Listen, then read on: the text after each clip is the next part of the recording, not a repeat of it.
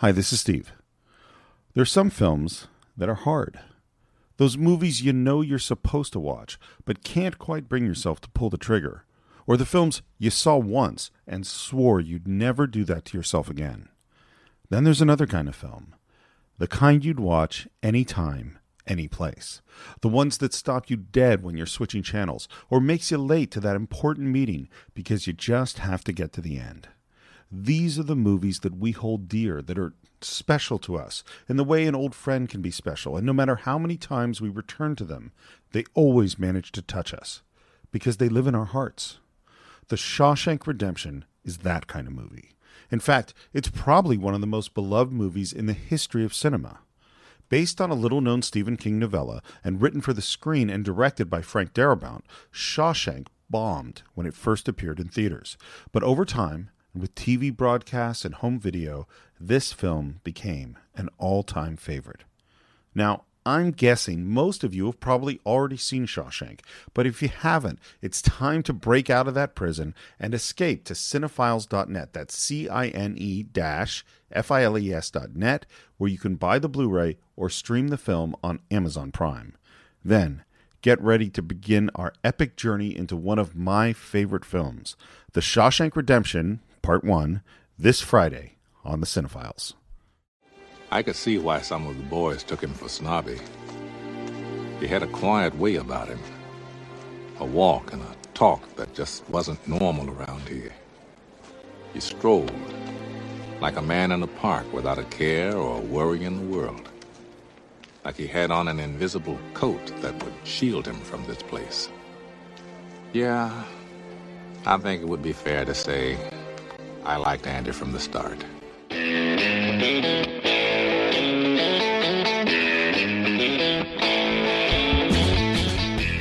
Hello and welcome once again to the Cinephiles, where each week we enter the world of a great film. We explore its themes, the history, the filmmaking, and the influence it has on us today. My name is Steve Morris. I'm a filmmaker and directing instructor in Los Angeles, California. Hello, everyone. My name is John Roque. I'm a voiceover artist and producer, writer, and host of numerous shows over there at Collider, and, of course, the Top 10 show as well, and a co-host on this show. So looking forward to talking about today one of my favorite films ever, and I'm excited that we're doing this for a patron, I think, Steve. That's right, John. It is the pick of of three, not just one, not just two, but three of our patrons. Okay. Of course, Chris Alexakos. Of course, Alexakos. Thank you very much. He's been a longtime supporter of this, and I think the Top 10 show as well. Yes. Laura Deverson and Todd Lewis all picked this film. Hello, John and Steve. My name is Chris. I'm from Greece, and as a longtime patron of the show, I'm truly honored that my pick, The Shawshank Redemption, finally made it to the show. I came to this movie at age 16, and as someone from another country, this movie always represented something truly American to me. From Andy's resilient spirit, to the interracial friendship between Andy and Red, to the nefarious big business dealings that sometimes plague your country. This movie had a slice of Americana written all over it, and I'm truly honored that it is part, finally, of the Cinephiles history. I hope you have a great time discussing the movie. Goodbye. Hey guys, this is Todd from Lewiston, Maine. As a Mainer, I've come to realize that my state is only known for a few things, and one of them is Stephen King, the master of horror. I used to think that my favorite film based on one of his works, The Shawshank Redemption, wasn't a horror, but I've come to realize that what happens to Andy Dufresne is horrifying. It's about a man who's convicted of a terrible crime he did not commit and is sent to live out the rest of his life in hell, where he must endure for decades, kept sane only by the relationships he cultivates and the hope that one day he might be free. And as we all know, hope is, you know what, I'll let you guys handle the rest. I can't wait to hear what you have to say. Which, I gotta say, it's not surprising that we've got multiple people from our Patreon to pick this film. It is one of the most beloved films in the world. Yeah. And did you know that if you go on IMDb and do their chart of favorite films, this film is number one. Wow. This is the number one film on IMDb, and that, of course, is The Shawshank Redemption. Huh. It's Shawshank, Godfather 1, Godfather 2. Wow. Those are the three top films. Incredible. And fourth, I believe, is The Dark Knight. No, that makes sense. Yeah. So, yes, The Shawshank Redemption, based on the Stephen King novella, directed by Frank Darabont and written by Frank Darabont. This is such a great movie. Yeah. Do you remember how you first came to it? Yeah, in the theaters. I remember going to see it. I can't remember what mall theater I saw it in. It might have been like somewhere in Fairfax or one of these. I know that it wasn't one of the main places that I usually went to. It was showing in certain theaters at certain times in Virginia, and I made the trek out there to see it because of the trailer with Morgan Freeman and Tim Robbins. It just kind of attracted me, and I remember walking out of that theater just absolutely blown away by what I'd seen, but also this feeling of that I've watched something completely unusual, and maybe the term modern day classic for the first time occurred to me, although I didn't know how to use that phrase at the time. After I walked out watching this movie, I just I knew I'd seen something unique and special when I walked out. Yeah, I saw it in the theater too. I think I saw it in Walnut Creek, but I'm not 100% sure. Okay. And I was already a big Tim Robbins fan. I mean, this is like peak Tim Robbins. Yeah. I first seen him in The Sure Thing. Of course, he's in Top Gun. Right. Bull Durham. He's in a movie that I watched over and over again. That is one of those where where you revisit a film and you're like, oh, this is not so good. But it was Tapeheads with Tim Robbins and John Cusack, which I thought was hilarious. I watched it a ton. I watched Cadillac Man and Jacob's Ladder. And of course, then there was The Player and Bob Roberts. And then, I mean, it was like, oh my God, this is the guy. Yeah. Like, this is this amazing person, Hudsucker Proxy. And then we go into Shawshank. And of course, I knew who Morgan Freeman was and had seen him in films. But this movie, it just blew me away. Yeah. I mean, and it was one. And I know you're the same thing. When you're switching channels and you come along Shawshank, that's it. Yep. I was at Comic-Con and we were supposed to go out somewhere, all in the hotel room, and it was time to go out and meet people at a bar or whatever you do at Comic-Con, and the TV was on and someone was switching channels. There was Shawshank, and we just stopped and watched the last 25 minutes of Shawshank, and then we went out to a bar. Like, it just will just stop you dead. Yeah. It is such a great film. Agreed. Yeah. Do you want to do a little pre-production? Yeah, sure. So this is based on a novella by Stephen King called Rita Hayworth and Shawshank Redemption. Which is kind of interesting. And this came from a book he put together, a compilation of novellas, which Stephen King, it sounds like, he got a little tired. He was starting to get worried of, I'm the horror guy. And he said, I'm not just the horror guy. I have some other ideas. And he'd written a couple of these. He wrote them each sort of after finishing another novel. And I don't remember I think he wrote one after Salem's Lot, and he wrote one after Christine, and I forget what the other ones were. And the four novellas in here are Shawshank Redemption, or Rita Hayworth and Shawshank Redemption, which is the first one, followed by Apt Pupil. Oh, yeah, which became a movie A movie. By the way, I just reread all these. Yeah. Or I read Shawshank before. I'd never read the other ones. Apt Pupil might be the most disturbing and upsetting thing I've ever read in my entire life. Yeah. It is so painful and scary and awful. And then The Body, which became Stand By Me. Right. And another book called The Breathing Method. So that's 3 of these novellas actually became books. And one of the interesting things about Stephen King, he is the writer who's had the second most movies made of any writer in history. No surprise. You know who the number one is? Shakespeare. William Shakespeare. Yeah.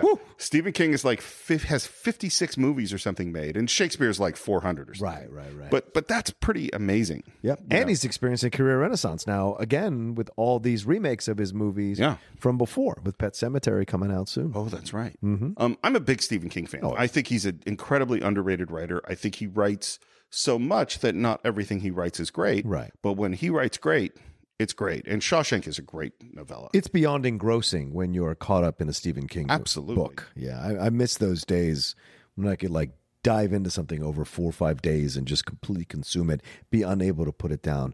For me, it goes King, Crichton, Grisham. For just page turners. Yeah, just page turners, Yeah, they're great. They're great writers. I mean, I don't think Grisham is actually a great writer. I think Grisham is a page turner. Right. Yeah. Same with Crichton. Yes. Yeah, that's a whole other conversation. But they're definitely. I think I went through Jurassic Park in about a day and a half. Oh yeah. Yeah, definitely page turners. And there's an interesting story too about how Frank Darabont discovered Stephen King, which is that he was in high school and he was a member of a book club where you pay this much money and they send you a book every month. And he ran out of money and he's like, I got to cancel that book club. Got to cancel the book club. Forgot. Book shows up. He goes, oh shit, I got to send this back. I don't have the money. I think I'll open it up. And he opens it up kind of in the middle, reads a paragraph about a woman, a dead woman coming out of a bathtub in some hotel. And he goes, I got to read this book. Yeah. And that book, of course, is The Shining. And from that point forward, Stephen King was his guy. And here's something I didn't know, which is Stephen King, I don't know if he still does, but he had an offer out to film schools. Any film student who wants to make a film, adapt one of my short stories, can have the rights for $1. Wow. Yeah. And so there are all sorts of film students who made Stephen King stories. Of course, he will retain the rights to the film. Right. But they can go make it and have their name on it. And so that's what Frank Darabont did. So he made a film of a short called The Woman in the Room, which I've never seen or never read the short either. Sent it to Stephen King. King loved it. Thought it was one of the best adaptations that any film school student had ever done. Wow. They maintained a relationship. And he told him, I want to make anything of everything you've ever written. I want to make Shawshank Redemption. Stephen King's like, you're crazy. That would never make a good movie. It's not cinematic. It's all this guy's kind of narration of this story that's really subtle and boring. It's a terrible idea. And Frank said, well, I want to do it. You know, what would he sell me the rights for? He said, I guess I'll sell you the rights for $5,000. So he buys the rights for $5,000, and he's starting to work as a screenwriter. And he had written his big claim to fame was he wrote Nightmare on Elm Street 3, which is Dreamcatcher. No, not Dreamcatcher. Isn't that Dreamcatchers? It's Dream Warriors. Oh, Dream Warriors. I'm sorry. Dream Dream Warriors, yeah. Dreamcatchers is a weird Ron Howard movie that I don't think I Yeah. ever saw. So he goes, okay, I'll do it $5,000. The great thing is Stephen King never cashed the check. Oh, wow. After the movie came out, Stephen King framed the check, sent it back to him, and said, keep this around if I ever need bail money. Steve. Isn't that great? That's great. And this is one of Stephen King's favorite adaptations of any of his books. Well, it certainly took his short story and completely built a whole universe around it, more than what Stephen King had built into the story. Yeah. And some of the other influences he had. Well, here's the movies he was thinking about when he wrote it. First of all, he loves Frank Capra. So It's a Wonderful Life, Mr. Smith Goes to Washington, big influence. And the other influence is Goodfellas. Oh. Because of the voiceover and the way it's told through voiceover. Right. Because the whole book, if you read it, is narrated by Red. This nice white Irish guy is telling you this story, and he's like, I need to maintain that voice. That's the author's voice. That's Stephen King's voice. I have to somehow maintain it. And he was scared he wouldn't be able to do it. So he looks to what's one of the best voiceover films of the last decade. And of course, Goodfellas. He watched it over and over again. Finishes the script. He took it to Castle Rock. Why would he take it to Castle Rock? I don't know. Because Castle Rock made Stand By Me, another movie. And not only that, the name Castle Rock is the town that Stand By Me takes place in. Yep. Rob Reiner already has a relationship with Stephen King, so he's like, this is the place to take the movie. And the first person who read it is Liz Glotzer, who's a producer, and she went to Reiner and she said she would quit Castle Rock if they did not buy this film. Wow. Reiner reads it, and he says, you're right, I want to make it. So he offers Frank Darabont $2.5 million for him to direct it. Rob Reiner. Wow. Yeah. And of course, we've talked about it before, but I think Reiner's run up to this point in time is one of the best runs in film, including Stand By Me. And I think at this point he's done or is in the middle of doing Misery. Yeah. So that's 2 Stephen King stories, and he's killing it right now. And he says, I want to direct your movie, and I want to cast Tom Cruise and Harrison Ford. Oof. Interesting. I mean, I can see it. I can see it. But I don't think it'd have the same power. And Frank Darabont said no. And this is what he said about it. He said, you can continue to defer your dreams in exchange for money, and you die without ever having done the thing you set out to do. Yeah. Which kind of makes me feel like you either get busy living or you get busy dying. Great points. You know? Yep. And Reiner went, okay. And really, it sounds like became a mentor. You know, like said, okay, I'm going to help you, because Frank Darabont had never directed a feature film before. Yeah. He had directed a TV movie. He had written some movies, and this is his first feature. I mean, I can only think off the top of my head of one debut feature that is at this level. Go ahead. Citizen Kane. Wow. Strong. I mean, I'm not saying that this is at Citizen Kane's level. No. But as debut features go, It's pretty incredible. I mean, Shawshank is among the most beloved films of all time. I don't think it's the film that Citizen Kane is. I don't put it in my top 10 of greatest films ever made. But it is a sure hand that is making this movie. But you could quietly make that case for it as one of the top 10, 20 films ever made. Yeah. The script is incredible. The acting is phenomenal. The scope of the film is vast. And you go on this journey with this, in essence, this cold narrator who you find cold protagonist who you eventually find compassion and sympathy for on their journey. Well, and it's funny. It's like, depending on how we define our terms, it's like, do I put this as one of the great films? Yeah. Not necessarily.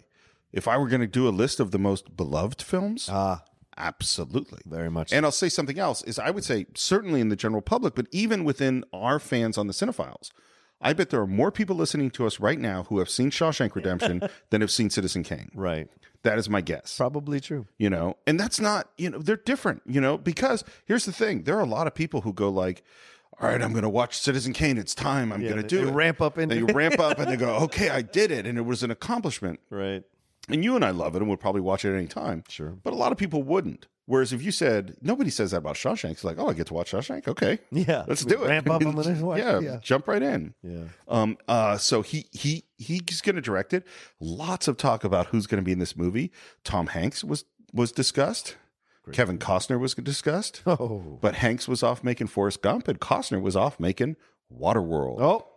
So they were not available. Just as an aside, it just came out on Twitter today that Waterworld is coming out with a new director's cut with an extra 40 minutes of footage of the movie. Because that was the problem. It wasn't long enough.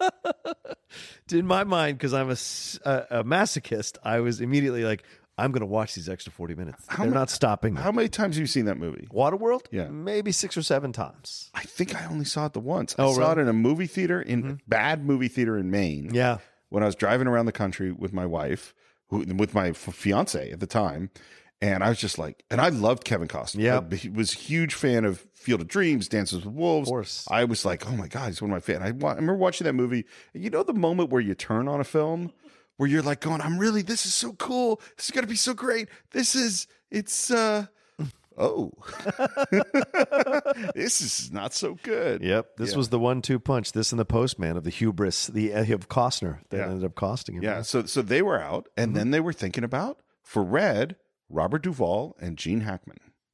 Oh, that makes all kinds of sense. Yeah. I mean, they're phenomenal actors. Yep. And this is one of the weird ones. It's like, Tom Cruise is a great actor. Tom Hanks is a great actor. And Duvall and Hackman are obviously great actors. I can't picture anybody else than Tim Robbins and Morgan Freeman, but maybe I'd be saying the same thing if it had been Tom Hanks and Gene Hackman. Who knows? Maybe. We saw that in The Firm already. Yeah. And it was Liz Glotzner who said, let's cast Morgan Freeman. And he was brought in first. Yeah. And it was like, it was funny. There was like the briefest of moment of the white Irish guy is being played by Morgan Freeman. And I was like, no, it's great. It makes perfect sense. Yeah. And then Tim Robbins, who was on quite a run, they bring him in. And that really sets sort of what the movie is going to be. And we'll get into the rest of the cast as we come to them, because the rest of the cast is phenomenal. Stellar. Down the line, a great cast. Would you like to begin our film? Yeah, let's do it. If I didn't care more than words can say. We're sitting outside of the house, listening to music, and the camera moves in on Tim Robbins in a car, drinking. He is got a gun, which he is loading. He looks upset. We see his hands as he loads the gun. It is a beautiful insert, and that is not Tim Robbins' hands. That is Frank Darabont's hands. Oh, there you go. In fact, most of the times that you see hands of Tim Robbins, that's Frank. Which is something, by the way, that you do in filmmaking. I don't like doing it, but which is that movie stars are expensive. Yeah. And so you don't tend to go like, we're going to waste their time spending 45 minutes to get a perfect hand insert. We'll just let them go, and we'll do it later when we're on the set. Right. And we'll just do it then. I don't like doing it because I think hand acting is important, and you're right there, and it usually doesn't take that long. So I would rather use the actor's hands. But Frank Darabont did a lot of hand doubling, and part of the reason is they fucked up in the way they scheduled this. This is the first day of shooting, Right. and they scheduled to shoot all of him in the car and the lovers in the house and a confrontation with him and guns and all sorts of things happening in the house, but they didn't have time to do any of it. And so they just, and he and Frank's response was like, look, when in doubt, shoot the star. So he shot him in the car and made them gut that ride, went up and shot the lovers, but they didn't have all the other stuff they wanted to shoot, which caused them to make other editing choices later on. But the performance is great. Yeah. Tim Robbins in the car. Absolutely. And we see him drinking some whiskey, and then we hear a trial. Mr. Dufresne, describe the confrontation you had with your wife the night that she was murdered.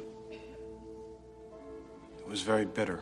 And we go right in to hearing about that his wife was having an affair. She was angry. She wanted a divorce. They had a big fight, which was overheard by neighbors. I'll see you in hell before I see you in Reno. Those were the words you used, Mr. Dufresne, according to the testimony of your neighbors.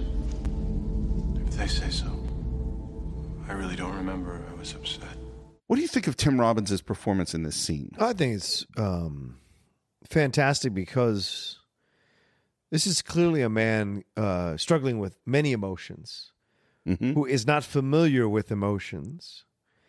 And just like most people who have those bursts of emotion who are not conditioned to be aware of their emotions, they can blank out of the things they say and not remember, because remembering requires you to revisit that emotion, and maybe that's a difficult thing. So you see all of that kind of etched in his face.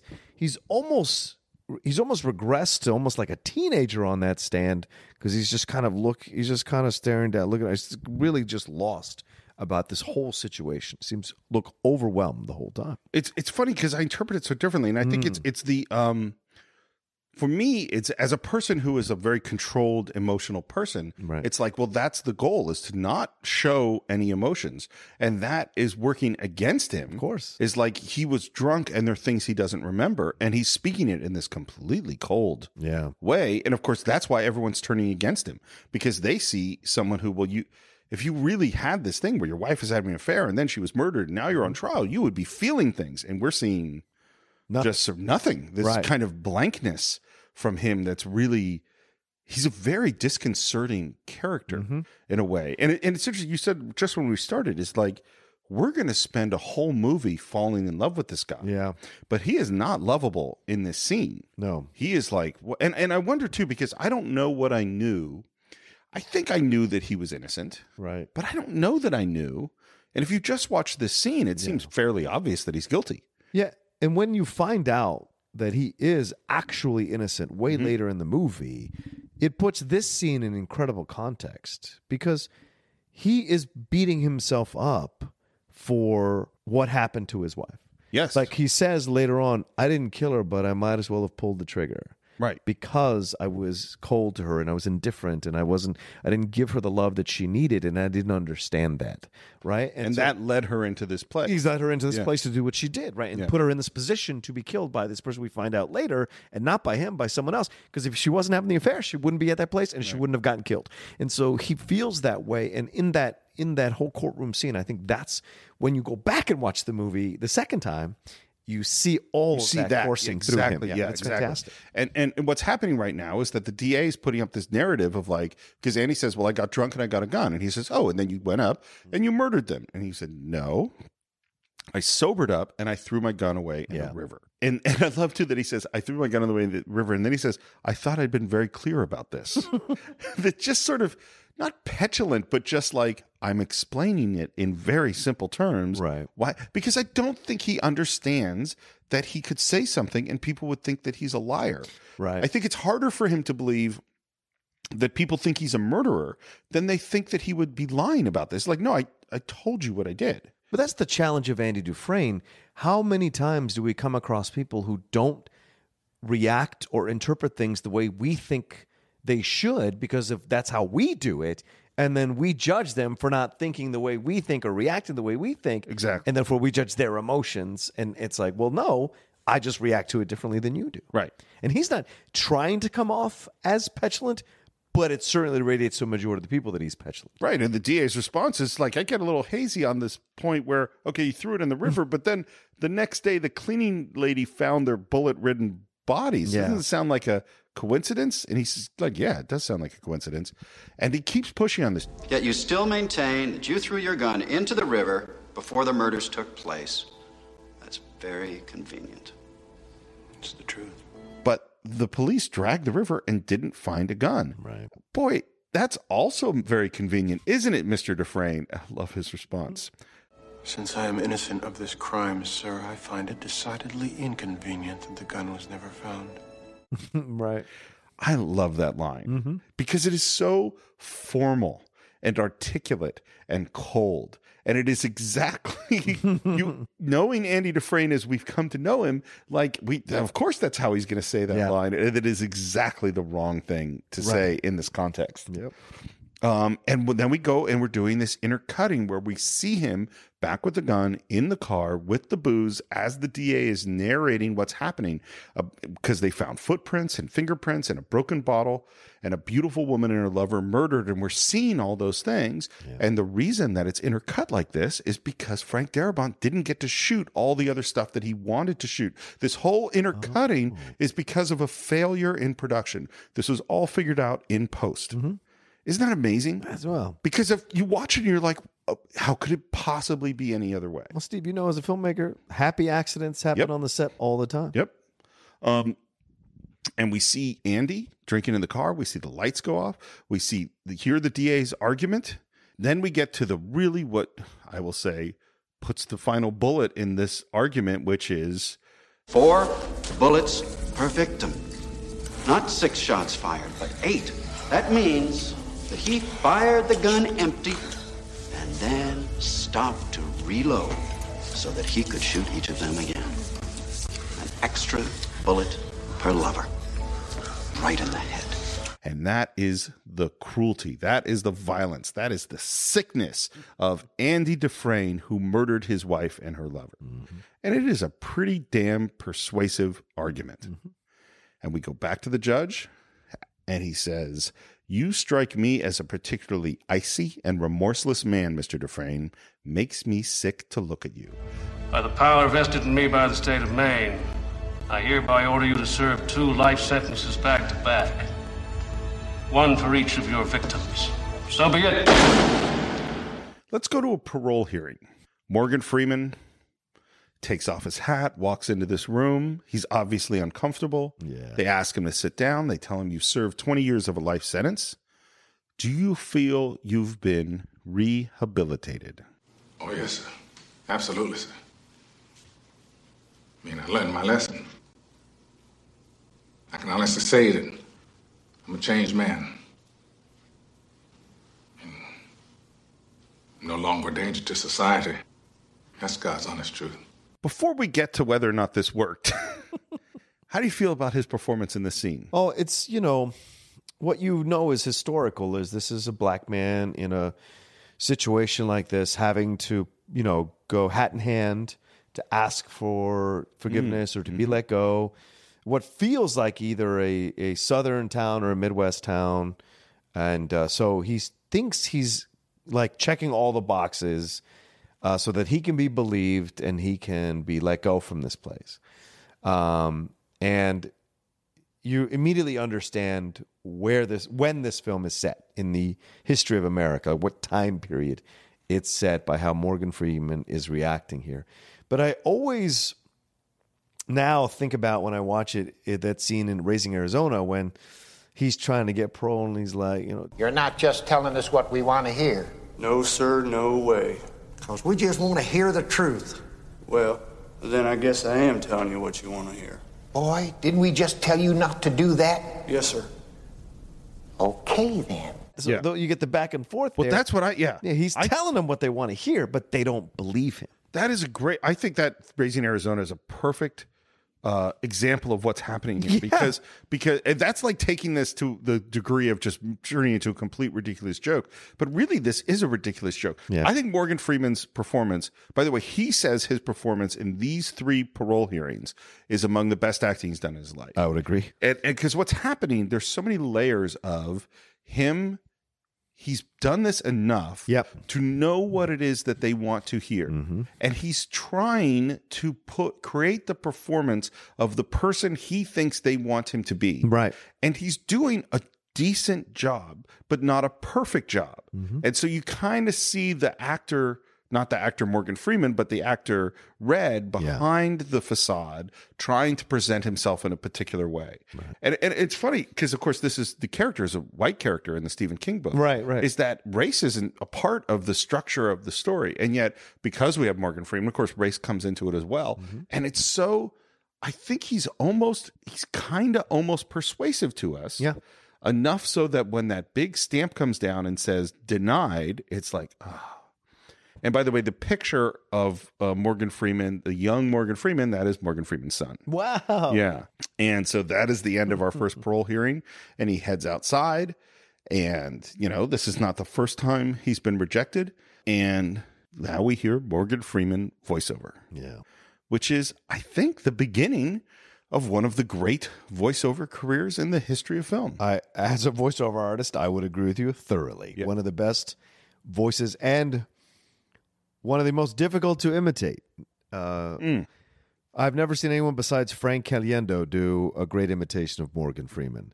By the way, if you don't know who that is... No, now I have to go look. Yes, you must, because he did an incredible rendition of LeBron James's letter to the Cavs about leaving the Cavaliers about a year ago, I think is what it is, or leaving Miami Heat to go back to Cleveland. And he did because this letter that he posted in Sports Illustrated.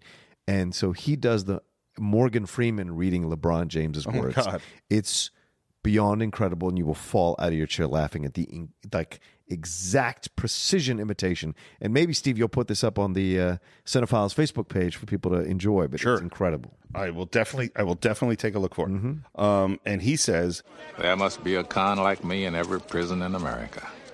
I'm the guy who can get it for you. Cigarettes, a bag of reefer, if that's your thing, a bottle of brandy to celebrate your kid's high school graduation, damn near anything within reason. Yes, sir, I'm a regular Sears and Roebuck. Morgan Freeman was so good. This is something that Gil Bellows said, who's one of the actors, and he was at the very first reading, and they had their very first table read. They're sitting in the prison. They read the script. Gil Bellows says that Morgan Freeman should have won an Oscar for his performance at the table read. That's how good he was reading this voiceover.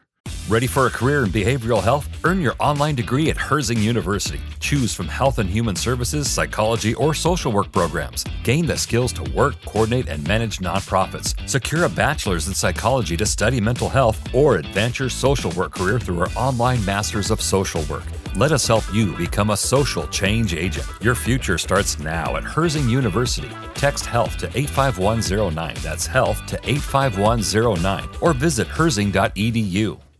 And it's interesting. The first thing he says about Andy Dufresne is not about this moment. It's actually about a moment in the future.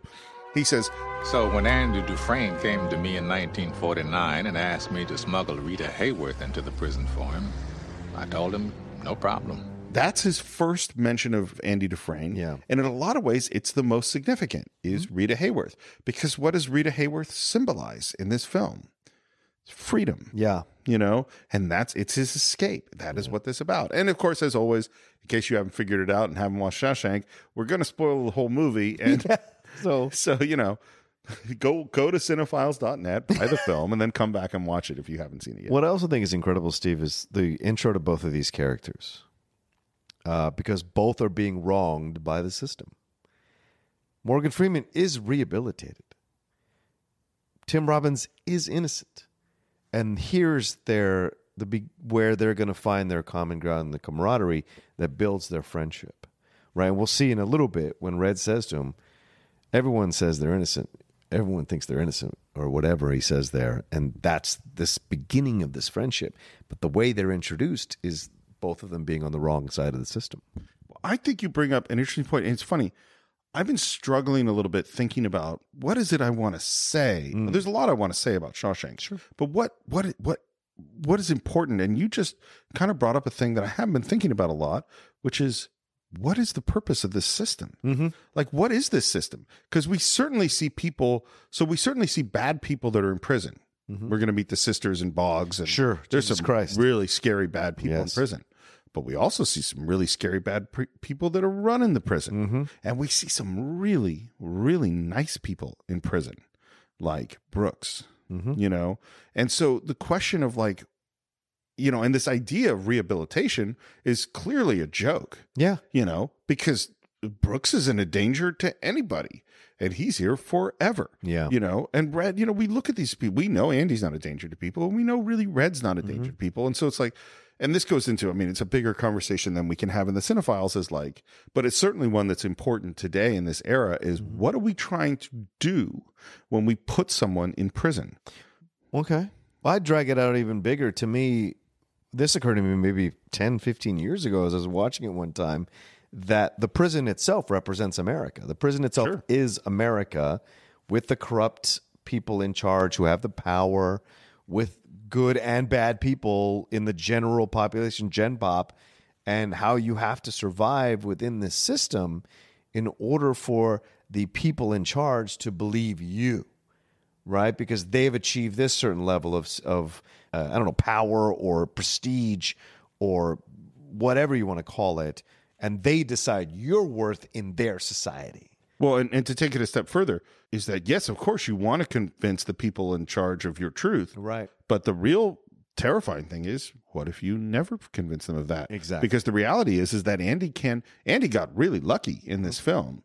I mean, we're jumping ahead a lot, but the more likely scenario is you just learn to live with the sisters and the guards and the warden and the corruption and the pain and the violence and find some way to maintain yourself. And that to use your metaphor, and there's a lot of analysis of what the meaning of this film is, because we can say it's America, we can say it's just life. Yeah. True. Is that you walk around with all your troubles and then you get to decide whether you get busy living or you get busy dying. And you get to decide whether you hold on to hope or whether hope is a dangerous thing. Whether you just accommodate the corruption and the violence, or whether you fight tooth and nail against it, or whether you find some way to maintain your dignity the way that Andy does. Or maintain who you are. Who you are. Yeah. Yes. All right. Well, anyway, we're going to talk about this a lot, but this is why this is such a. It's funny because it's really a lovely film about some really dark stuff, and I think this is why he loves Frank Capra, because It's a Wonderful Life and Mr. Smith and the other great Frank Capra films are lovely films about dark stuff. Yeah, and about a singular man being wronged by a system or an institution. Yeah. So Morgan Freeman comes out of the prison, and just as he's getting to his guys, we hear a big siren come out, and there is this helicopter shot going over the prison. That is just one of the most remarkable and iconic shots in film. And the prison itself is stunning. Yeah. It is an absolutely amazing building. And of course, something people don't think about is that for this film in particular, finding a building is like casting a character in your film. It is such an important thing, and they scoured the whole damn country to find a building that could be this prison, could be the Shawshank prison in the state of Maine, when there is no such place. Right. And we finally found it in Mansfield, Ohio. It's the Mansfield State Penitentiary that had been shut down 3 years earlier for inhumane conditions, cruel and unusual punishment, and just being a really, really bad place. And they shot almost everything in the film in this prison. The courthouse is in the prison. The boarding house where Brooks goes is in the prison. And this place was falling apart, disgusting. And they had to build a ton of it. And the other thing we get in this helicopter shot, in addition to seeing the prison and a lot of 200-300 extras and prisoners, is we get that great Thomas Newman score. Yeah. It's fantastic. The Shawshank theme is beautiful. And Newman, when he saw the film with no music, he said, it's a perfect movie. All I'm going to do is make it worse. Right. That's how he felt, bringing himself up to, this is what I have to do. And I think he does an amazing job. Mm-hmm. And the camera ends with this bus pulling up, and this is the new prisoners. And as the bus rolls up, here comes Clancy Brown. Yeah. He's one of the great villains in film. Clancy Brown is just awesome. And one of the nicest guys you'll ever meet. That's what I've heard. That's what everyone says. He came to Collider to be interviewed for Collider Live one time, or by Christian for one-on-one or something, and he was just the nicest guy. Greatest voice ever, too. Jesus. Super jealous of that voice. And a presence, just a powerful damn presence. And he's a young guy when he made this, too. I think he's younger than Tim Robbins is. Wow. Okay. Yeah. And, of course, the prisoners are starting to come up and yelling new fish. And Clancy Brown is insulting all of them as they're coming off the bus. And Andy looks scared. And particularly because you look at all those prisoners behind the fences yelling new fish and fresh fish at them. And what does Red do? Starts taking bets. Who's your horse? And that's the first time we meet William Sadler, who plays Haywood, another great actor. And great villain. And a great villain. Yeah.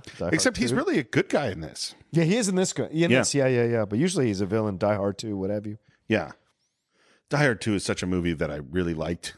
And then, like, in subsequent years went, oh, this is not a good movie. I agree, and I can't convince Matt Nost of that truth. He loves Die Hard 2 for some insane reason. Well, but this is all, it's also his age. Yeah, he's maybe. a few years younger.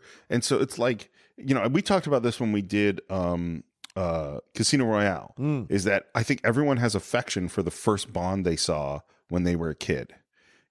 So for me, Spy of Love, Who Loved Me was my favorite Bond film because that was my first Bond film. That is not a good movie. It's terrible. It really is. Terrible film. And so is Die Hard 2. Yes. How old's Matt Nost? He's 7 years younger than me, so he's I think around there. So he's around 40. Sure, if you want to out me my age, sure. I thought you've already out. Was this a Maybe secret? I have, yeah. You've said your age many times. Yes. I will happily edit it out if you don't want me to include it. No. But if he's 40, that means that I bet Die Hard 2 came out in 90, probably 90. Yeah, I think so. Yeah, so that means he was 20. Yeah. That's just about right. Okay, anyway. Yeah. That's a big digression. So we're taking bets, and Haywood, William Sadler, picks a heavyset guy. And we hear that, and of course, who does Red pick? He picks Andy. Yep. Because he did not think very much of him. That was his first impression. He thought he was a soft, rich wimp. And then there's this moment where Andy is... Sorry, go ahead. Yeah, I just want to say, what I like about this scene, too, is what a complete difference of personality from the hat in hand Red we saw in that parole hearing. That's a great point. Right? We see now this is who Red actually is. Yeah. Very much a man of the world who understands how it works in this prison system. Because he is a leader, and he is relaxed, and he knows who he is and who he's supposed to be. That is a great point, because when you see him first in front of the parole board, that is not who he is. Nope. He is trying to pretend to be. He is literally hat in hand, saying, yes, sir, boss. And they don't believe him until he actually is himself by the end. Yeah, that's a great point. And we watch Andy as he looks and walks into the prison for the first time, and we see this low-angle POV shot looking up.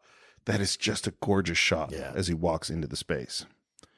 And now we meet the warden, Bob Gunton. He's so good. He is great. In everything I've ever seen him in, he's so good. He was apparently acting in Demolition Man. Yes. At the time that he auditioned for this film. That's right. And I think he had a shaved head or something. And they like had to put a wig on him to convince anyone that he could play this warden.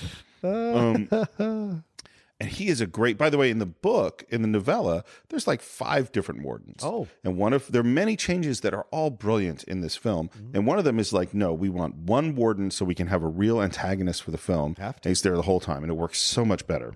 Yeah. And he introduces himself. He introduces Hadley, which is Clancy Brown.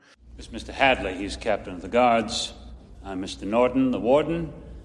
You are convicted felons. That's why they've sent you to me. Rule number 1, no blasphemy. I'll not have the Lord's name taken in vain in my prison. The other rules, you'll figure out as you go along. Any questions? And one guy says, yeah, when do we get to eat? There's just a look over to Hadley. Yeah. And he walks up, pulling out his nightstick, and he says, you eat when we say you eat. You shit when we say you shit, and you piss when we say you piss. You got that, you maggot dick motherfucker? And the warden, who had been very religious, holding his Bible up, says, I believe in 2 things, discipline and the Bible. Here you'll receive both. Put your trust in the Lord. Your ass belongs to me. Welcome to Shawshank. Don't feel good about this. Nope. Once again, an evil person using religion to their own benefits. But this is one of my questions about the movie. Mm-hmm. So, does the warden, is he actually religious? Let me answer your question by saying this. Yes, in the way that he thinks he's religious. And we see this every day in our society with people who quote God and use it to, or the Bible, and use it to subjugate and hurt and judge and destroy people who don't believe the way they do and claim to be people of God and claim to be people of faith. It's so, because there's sort of different scenarios. So one scenario is, I'm not really religious, but I'm pretending to be religious for certain reasons, but I don't believe in any of that shit. Another one is, I am religious, I believe I'm religious, but are in complete denial about my behavior. Because it's like, if you believe in heaven and hell, you're obviously going to hell. Right. Or they actually see them. So one is, I'm denying I'm just not aware of the things that I'm doing that are evil. And another is, I actually think I'm doing the work of God, by doing these horrible things. I feel like I've been chosen to be the work of God, to hand out judgment. I'm in this position to punish you as God's messenger, or some shit like that. Whatever it is, if there is a hell, the warden is going there. Yeah. He is a terrible person. We go off to be showered. We get weird delousing powder thrown on them. And then they have to walk naked into the prison. Yeah. And we walk into the cell block, which is one of the few things. The cell block is one of the few things that wasn't actually in the prison. This was shot a little ways away in an old Westinghouse factory. And the production designer, you'll like this, a guy named Terrence Marsh, started in the art department in the 50s. In the 60s, he was the assistant art director on a little film called Lawrence of Arabia. Wow. He was the art director on Dr. Zhivago. He was also the production designer on Oliver, on Spaceballs, on Hunt for Red October, Havana, Basic Instinct, and of course, Shawshank Redemption. Wow. So this is one of the great, and continued working until about 10 years ago. I mean, this is one of the great guys of all time. Absolutely. And the stuff that he built is unbelievable. The set design, both in terms of building things from scratch, which is what this 4-story cell block with incredible ways to shoot from all sorts of different angles is, but also rebuilding all of the stuff in the prison, which was just a wreck when they showed up. I mean, it's remarkable what they did. Yeah. So we see these guys marched in naked, and we hear, again, we're with Red's voiceover, and he says, and when they put you in that cell, when those bars slam home, that's when you know it's for real. Old life blown away in the blink of an eye. Nothing left but all the time in the world to think about it. I don't think any movie made me feel prison the way this movie does. Yeah, I thoroughly agree with you. Just like Full Metal Jacket made me feel like basic training, what basic training actually is. You saw that before you went to basic, right? I did, yes. I saw that before I went to basic. And you see something like this, you feel an authenticity to this that is unsettling and overwhelming. I saw Full Metal Jacket sitting next to my friend Jeff, who had literally just come back from basic, like that week. Like he was on the break between basic and his assignment for like the specialty school or whatever. AIT, yeah. AIT. And I'm sitting next to him and I could feel his reaction. Like he was having like an out-of-body experience watching that film. You do every time you watch it. You go back in there again. I think the first half of Full Metal Jacket is one of Kubrick's best films. I could care less about the second half of the film. The first half is the only reason to watch the film. That movie, that first half is amazing. It's just that, and then Eyes Wide Shut, right? I think the first half of Full Metal Jacket is the last gasp of a great filmmaker. That's what I think too. And then what's going to happen next is that we find out what these bets were, which is the bets are which one of these new fish is going to break first. Yeah, on the first night. Yep. And of course, Red thinks that it's going to be Andy. And all these prisoners are in their barred up in the cage. The lights are out. Lights out! Other prisoners start calling at him and yelling at him and trying to scare them.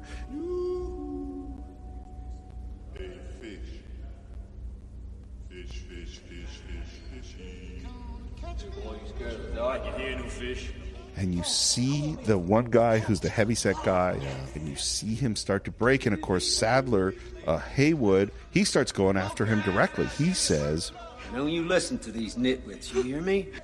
Tell you what, I'll introduce you around, make you feel right at home. I know a couple of big old bull queers that just love to make your acquaintance. Especially that big white mushy butt of yours. and what happens to that guy? He says, I don't belong here. I want to go home. And someone yells out, we have a winner. Where's Fisk? Where's Fisk? Where's Fisk? I don't I want to go home. And this is horrible enough to begin with. Oh, sure. And then it goes to a more horrible place. And what's so interesting, because what they're doing, now Red's not yelling out at them. No. He's certainly willing to bet on it and make some money off it. But Haywood, because you said he plays a bad guy, is that we're used to him being a bad guy. We kind of see him as a bad guy. And right now, he's acting like a bad guy. And then up comes Hadley. What is your malfunction, you fat barrel of monkey spunk? Speaking of Full Metal Jacket, what's your major malfunction, Private Pile? I ain't supposed to be here. Not me.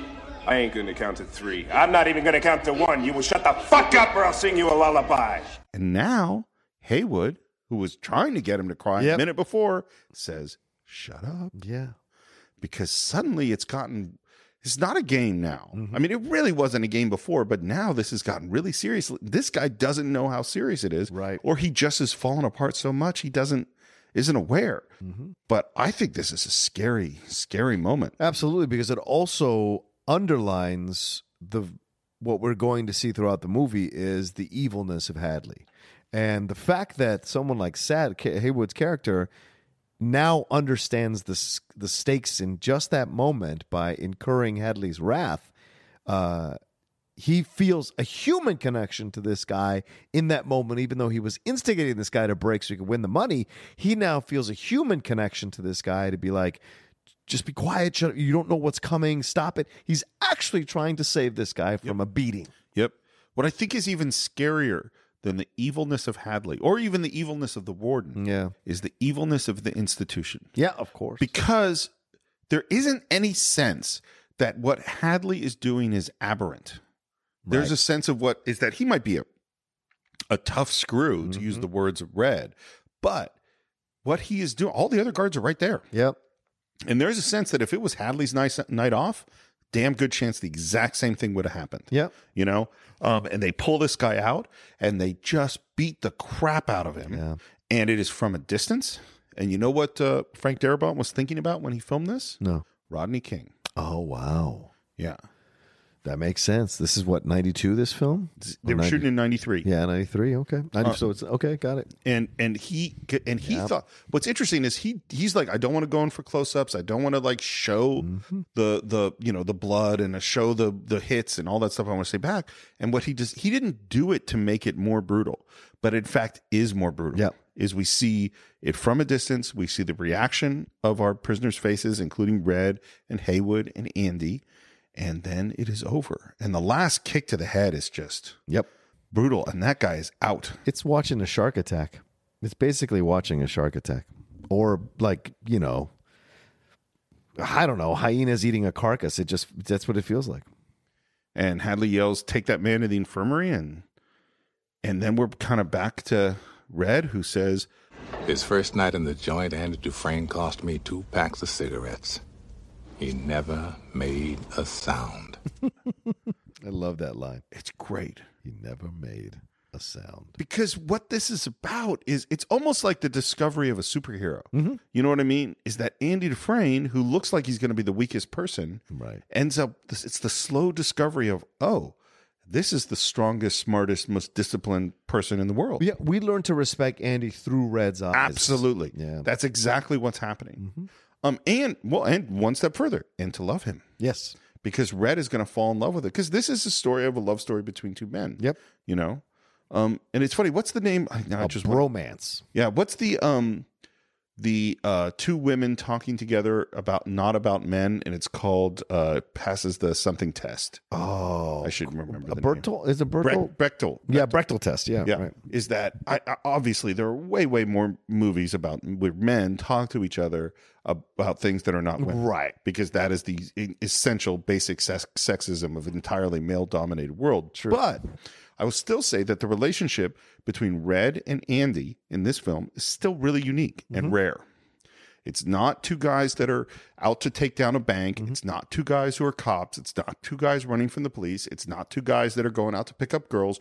It's not two guys that are going to like fly into space or be superheroes. It's two guys who become friends in prison. Yeah. It is a very, very unique relationship. It's the next morning. All the prisoners comes out. Red takes a look at Andy. They march out and they're in the mess. And we go into the food line.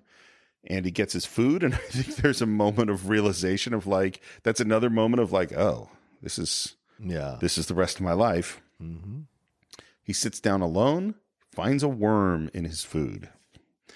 It's just a great reaction from him. And then we hear, Are you going to eat that? I hadn't planned on it. And we turn around and see Brooks. Yeah. James Whitmore. I think I can't quite tell you how important he is in this film. But if he wasn't here, I think we wouldn't be talking about this film right now. Oh, I agree. Thoroughly agree. Just about every character in this movie, this movie's like a Jenga. You take out one character and it falls to pieces. And Brooks is one of the thickest pieces in your Jenga because of what he represents. First of all, that's a great description. Because of what he represents his future to be. Andy is looking in the mirror of what his life will probably be. He will end up an old man in prison eventually. But Brooks brings the softness to this whole movie. The sweetness and the softness and the vulnerability he brings. I think he's the heart of the film. That's what I mean. In a way, and not the heart of like the center of the film, but just like, because Andy's a difficult person. He's an emotionless person, and Red is very much in control. Yeah. But Brooks, you just like, oh, I love this guy. Yep, and you right from the scene. And by the way, the amount of time devoted to the character of Brooks in the novella by Stephen King is one paragraph. What? There is a character named Brooks who's been there a really long time. There is a separate character who raises a bird. And there's the whole thing that we're going to go through with Brooks is not in the novella. It's added by Frank Darabont. And it's so important. And Brooks is asking for that worm because he has a little tiny bird that's hidden inside the jacket, inside pocket of his jacket. And he feeds the worm to the bird. And it's such a moment filled with life in this lifeless place. And in this moment where Andy was going, oh my God, I have to eat food with worms in it. And then the moment is transformed into this kind of beautiful moment. And one interesting thing about it is that the ASPCA would not let him feed a worm to a bird because no animals can be harmed. And I'm so grateful to the organization that protects animals. And yet I also am Frank Darabont was very upset about it. And he's like, look, literally, this was bought in a bait shop where all of these worms are going off to be killed by ants. That is their entire, if I hadn't bought them, they would have gone to fishermen and to other people feeding birds. They're worms. Yeah. And and it just seems somewhat ridiculous, but they did not actually feed a live worm to that bird. That's a shame. Not for the worm. That bird was hungry. The worm don't know better. What's the name of the bird, Henry? Jake. The bird is named Jake. That may come up in the Schmodown, which is why I asked you. Well, there you go. And fortunately, I literally had it. It's number 6 in my notes right in front of me. If it hadn't been right there, I would not have been able to come up with it. Jake. And Haywood, by the way, is really happy, gets to collect his winnings and grabs those cigarettes. And he kind of goes, I love that big fat guy. I owe him one big sloppy kiss. And he turns around to the guy who obviously works the infirmary and asks how he is. And that guy sat there all night in the infirmary, really busted up. The doctor wasn't there. And by the next morning, he was dead. Yeah. That is a shocking moment. And who do we see to see their shocked expression but Andy Dufresne? Yeah. And his question is, what was his name? Yeah, and those guys get mad. They get mad. Yeah. who are you to ask what his name is? He's dead. It doesn't matter. Fish. Mm-hmm. That is a rough moment. And of course, I think that's the first moment that Red is actually interested. Because that was an interesting question to ask. Right. What was his name? They're so used to living in the system of the prison that they forget there's a humanity to it, right? And that's what Andy is. Andy is the reminder to all of them of their humanity. Right. Because, well, and this is the thing, is like you hear people who are policemen or doctors or morticians, and they make gallows humor and jokes and things like that, because there's certain things that they have to do in order to survive within a situation that is more grotesque or more difficult or more painful than other situations. And Andy's not that kind of person. He somehow feels that he has to hold on to a certain level of his humanity in order to stay who he is, We're in the showers. He's alone. And now we meet Boggs, Mark Ralston. Mm-hmm. Also a great villain. Great villain. In a number of films. And his first question to Andy is, anybody get to you yet? That is a disturbing line. He's first trying to kind of, I don't know if be nice about it is the right word, but to make an accommodation. Hey, we all need friends in here. I could be a friend to you. And walks away. And there's this other guy there, this kind of bigger guy.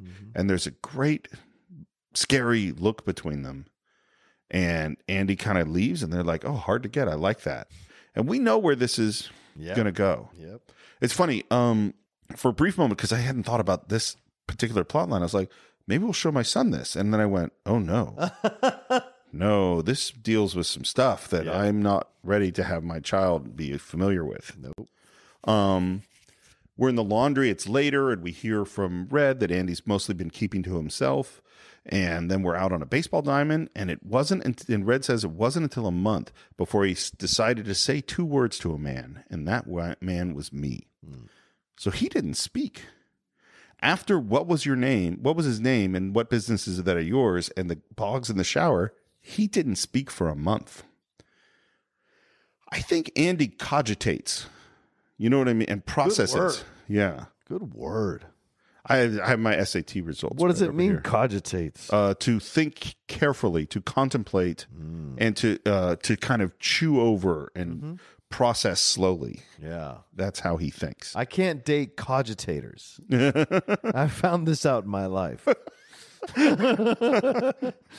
There are women I've dated who are cogitators. After a discussion, they need 2 or 3 days before they can revisit the discussion. And I like to have the discussion right then and there. So I don't do well with cogitators. Well, that's why you and I don't date. Fair. I am a cogitator. Yeah, okay. So Andy comes up to Red and introduces himself, and Red looks at him and says, oh, wife-killing banker, why'd you do it? And Andy's response is, I didn't since you asked. Since you asked. Yeah. And I love Red is just like, well, you're going to fit right in. Everybody here is innocent. And he turns over to Haywood. What are you in for? Didn't do it. Lawyer fucked me. That's just great. And then Red looks at him and says, rumor has it you're a real cold fish. Think your shit smells sweeter than everybody else.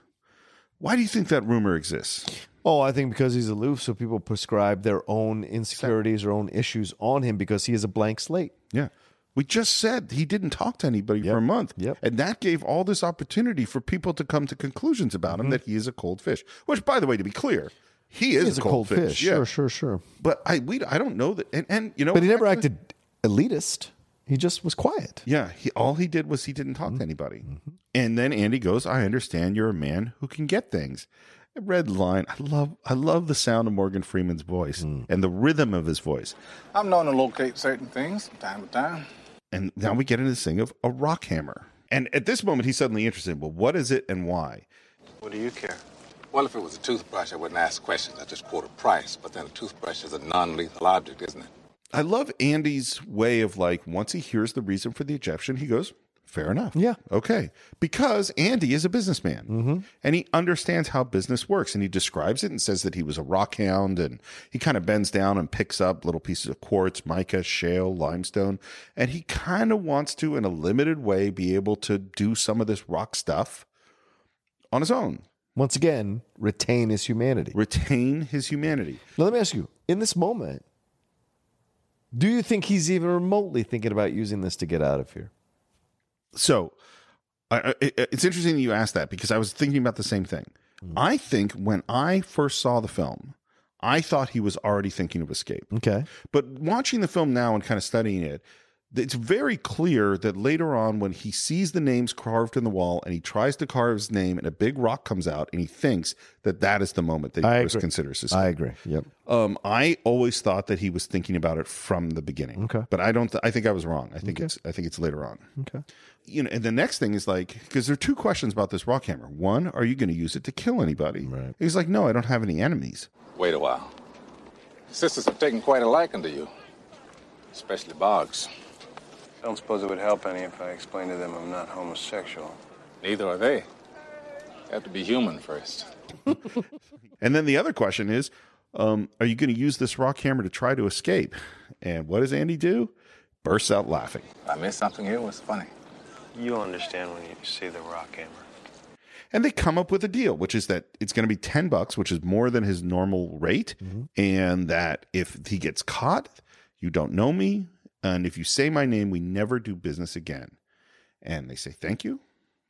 And he gets his name, which is, and we talk about his name. And he says, why do they call you Red? And he says, maybe it's because I'm Irish.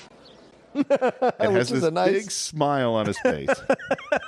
That line is in the book. Oh, really? And they said once they cast Morgan Freeman, I guess we're going to have to change the line. And it was the producer who said, wait a minute. Yeah. Maybe have Morgan Freeman say that line. And it's one of the great lines of the movie. It is. Because his joy, because you can also see he's been asked that question before. Right. And his joy at sort of just saying it is fantastic. He never does explain why he's called Red. Well, no, his last name is Redley or that's Redmond right. or Oh, something that's like right. that. That's what what it's it is. called. Okay. And then there's a really interesting Andy walks away, kind of tossing a rock to himself, and he's still aloof and still in his own kind of pace. And there's a wonderful bit of voiceover as he walks away, which is, I could see why some of the boys took him for snobby. He had a quiet way about him, a walk and a talk that just wasn't normal around here. He strolled like a man in a park without a care or a worry in the world, like he had on an invisible coat that would shield him from this place.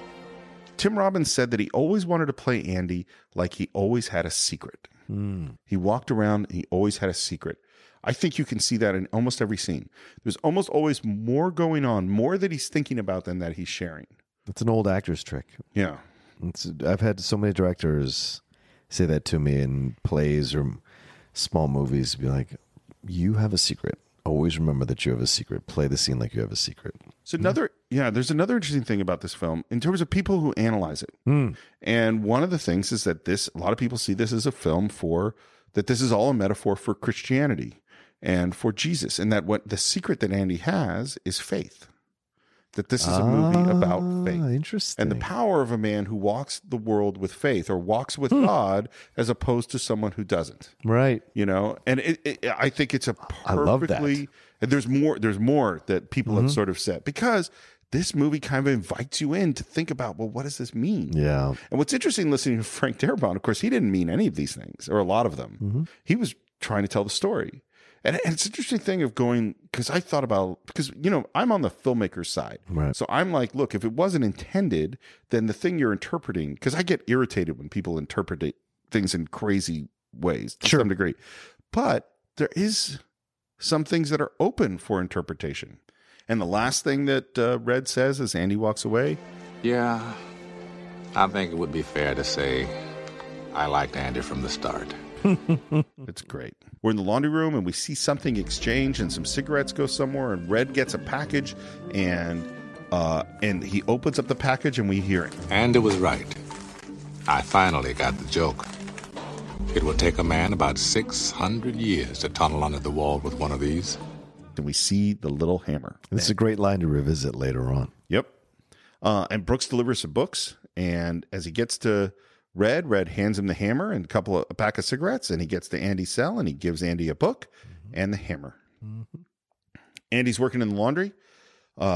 he goes, which is really the laundry in the prison. This is all built in the prison. And he goes into another room. He's alone, and there's Boggs. And he grabs a handful of some chemicals, and he says, "This will blind you if it gets you in your eyes." Boggs' response is, "Honey, hush." Oh, man. It's scary. The thing, and who's the actor who plays Boggs? Well, we said his name. Dalton. Yeah. It's 3 pages up in my notes. Yeah, so don't worry about it. I love the way he plays Boggs. Boggs is a snake, but an entrancing snake. He's very fluid in his movement and in his speech. And that's what makes you unsettled, because you can't pin him down. He's slippery out of your hands. And it's unsettling as hell. Maybe this is not an appropriate question, but do you think Boggs was a gay man on the outside? No. I don't think so. No, there's a lot of people that talk. Look, Steve, I could do prison no problem. Okay. Anal rape I couldn't do. And if you remove that from the equation, I could handle prison for 10 years. I could handle it. Rape is the problem. And that's where, to me, always I endeavor and I strive to never end up in prison, because that's not something I could handle. Well, that is clearly a deterrent for you. I'm just telling I don't think it's something we should include in the official penal system, but I'm glad that it's keeping you out of trouble. I'm just saying, well, no, I'm not saying I'd go off and commit crimes. I'm just saying, like, if I was ever to find myself in the Andy Dufresne situation where I got framed but whatever, right? I could survive in prison, but I couldn't survive if I was to be attacked like that constantly, like Andy is. And that's what is unsettling about the film. And this moment in the film is correlative to when they finally do the soap party on Private Pile in Full Metal Jacket. Right. These are two of the most unsettling moments in film for me to experience. No, it's horrible. And he fights back. Yes, he does. And they kind of like that he fights back, and they beat him down. And as they beat him down, we hear Red say, "I wish I could tell you that Andy fought the good fight. I wish I could tell you that. But prison is not the fairy tale world." And in that moment, we are not watching a regular movie anymore. No. In that moment, when he says that, this is real life. I mean, to go like, and this is, to be clear, the hero of the film, a heroic hero. Like, he is a true hero in every sense of the word. And you're a true hero because what they say is that things go on for a while. Prison is about routine. And what we have to take from that is that one of the routines is the repeated violent rape of Andy Dufresne by multiple men. And his constant fighting back. Yeah. And sometimes he gets away. Yep. And sometimes he doesn't. Sometimes he doesn't. And and this is this lesson of filmmaking that is off screen. That lives in our imaginations. And that is why I think it sticks with you in such a painful and upsetting way. And there's just this shot of Andy bruised standing in the winter in the snow, which means the time has passed. And that is just brutal. And like life, which this film can be accused of mirroring, you get fucked in the ass sometimes by people who want to take advantage of you. And that's life sometimes. And according to Red, that routine went on for 2 years. 2 years, man. Yeah. But this is the other thing this film does really well, is it makes you feel time. Time in the long sense. Time in the sense of weeks and months and years. Yeah. And it comes up that there's a job to do a work detail, and the work detail is up on the roof, laying down some tar. And that's a sweet job because it's May, and May is a nice time to be outside working. And really, if there's a lottery to just pick, it's going to be totally random who's going to pick to get this job. And who gets picked? Red and all his friends. Yeah, that's right. And that's who's going to be out on the roof. And they go out to tar the roof. Which Red made $20 setting this all up. And by the way, it was not a nice, cool spring day in May. It was a 100+ degree day in mid-August. Yeah. And that is hot tar they're pouring on the roof. Oh, for real? For real. Oh, wow. And the thing about hot tar, which is interesting, is that hot tar is wet when it's really hot, which means 160 degrees or 200 degrees. I should have researched exactly the temperature. And it's like 100 degrees on the roof, but it cools quickly. And so what happens is it goes from being liquid to being a 100-pound solid mop that they can no longer move. So you have these guys, so you have to get the tar really, really hot so they can mop it. But then as they're doing the shot or setting it up, it's starting to freeze solid and become like a heavy mass of solid black tar. Right. And you have these actors sweating like pigs trying to pretend they can still move their mops to get the takeoff. Otherwise, you have to stop, reheat all the tar, and start over again. It was a brutal, brutal shoot. And what we hear while they're doing all the work is we hear the guards talking, and then Hadley's brother has just passed away, which the guards first naturally say, "Oh, I'm sorry." And he's like, "Oh, he's an asshole." Hadley's such a dick on every level because now he's mad. Then he says the guy made millions of dollars as like an oil guy. And he's mad about that because some assholes have all the luck. And then we hear that he's inheriting $35,000. The guards are saying, "Oh my God, that's great." And he's like, "No, it's terrible because the government is going to take all the money." It's like, dude, like, you're getting 35 grand. You know, why are you such a jerk? And of course, this is starting to pique Andy's interest. And he starts to look over, and Red's going, hey, look down, look down. And Andy doesn't look down. And the more Hadley is bitching about the government and taxes, Andy doesn't only not look down, but he stands up. Yep. And he walks almost ghost-like. Starts to inch closer and closer. Closer and closer until the moment that he's right there and says, Mr. Hadley, do you trust your wife? Is he on the spectrum? Like, is he got, yes, like... I thoroughly believe that about Andy. Because Andy doesn't know he's walking up there to unsettle them. He's just walking up there because what Hadley is talking about is Andy's connection back to his world that he used to know. Yeah. And so he finds himself almost supernaturally drawn to this and leaving what had been this work detail, his other... That's what I think it's very symbolic, the scene. It's him leaving his world that he currently is in now to float back to his previous world. And but he can't resist being this unique bird by saying, "Do you trust your wife?" Do you think when he stands up, he already has the "I can get something out of this"? No. I think he does. Really? I think he does, yeah. Oh. I mean, we don't, there's no way of knowing. Sure. But like, I think he's already gone, if I can do this, not that he thinks that he's going to do the books for the whole prison or anything like that, but just like, this is the toughest guard here. If I can do this... Interesting. Because the part of the question is, does he know he's risking his life when he stands up? And he could be zombie-like. He does. Or he could be like, if I die, I die. But it's worth it, you know, to do something, to be who I am and to maybe accomplish this very small thing. Well, I think throughout the whole movie, he's trying to retain himself. Yes, I totally agree. And so in this moment, I don't think that he, in my opinion, I don't think he's thinking that far. I can see why you feel that way. I don't think he's thinking that far ahead. I think he's just like, this is possible. This is what I know. If I do this, I still retain who I am. I can still remember who I am. Yeah. And of course, the moment he gets to them, the guards turn on him. You know, weapons cocked. Right, because he snuck up on him. I mean, he's a half second away from death right here. Right. And then Hadley, you know, says some horrible thing about sucking on his dick with no teeth or something, you know, truly awful.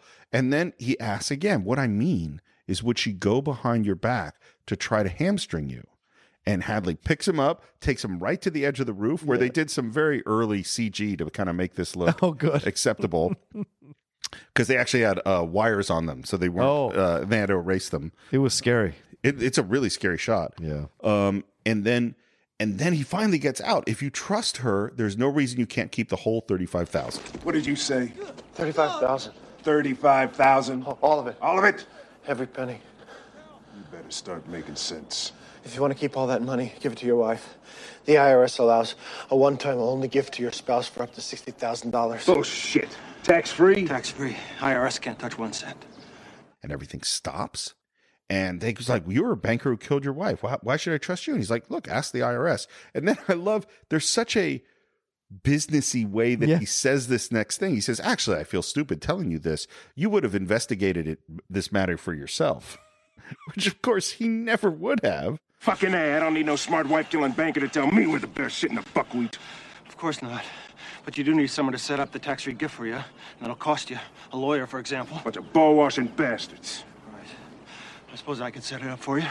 That would save you some money. You get the forms, I'll prepare them for you. Nearly free of charge. So nice of him to say free of charge, don't you think? Yes. And then he only wants to get one thing. I'd only ask 3 beers apiece for each of my co-workers. Co-workers, get him. That's rich, ain't it? He calls them coworkers.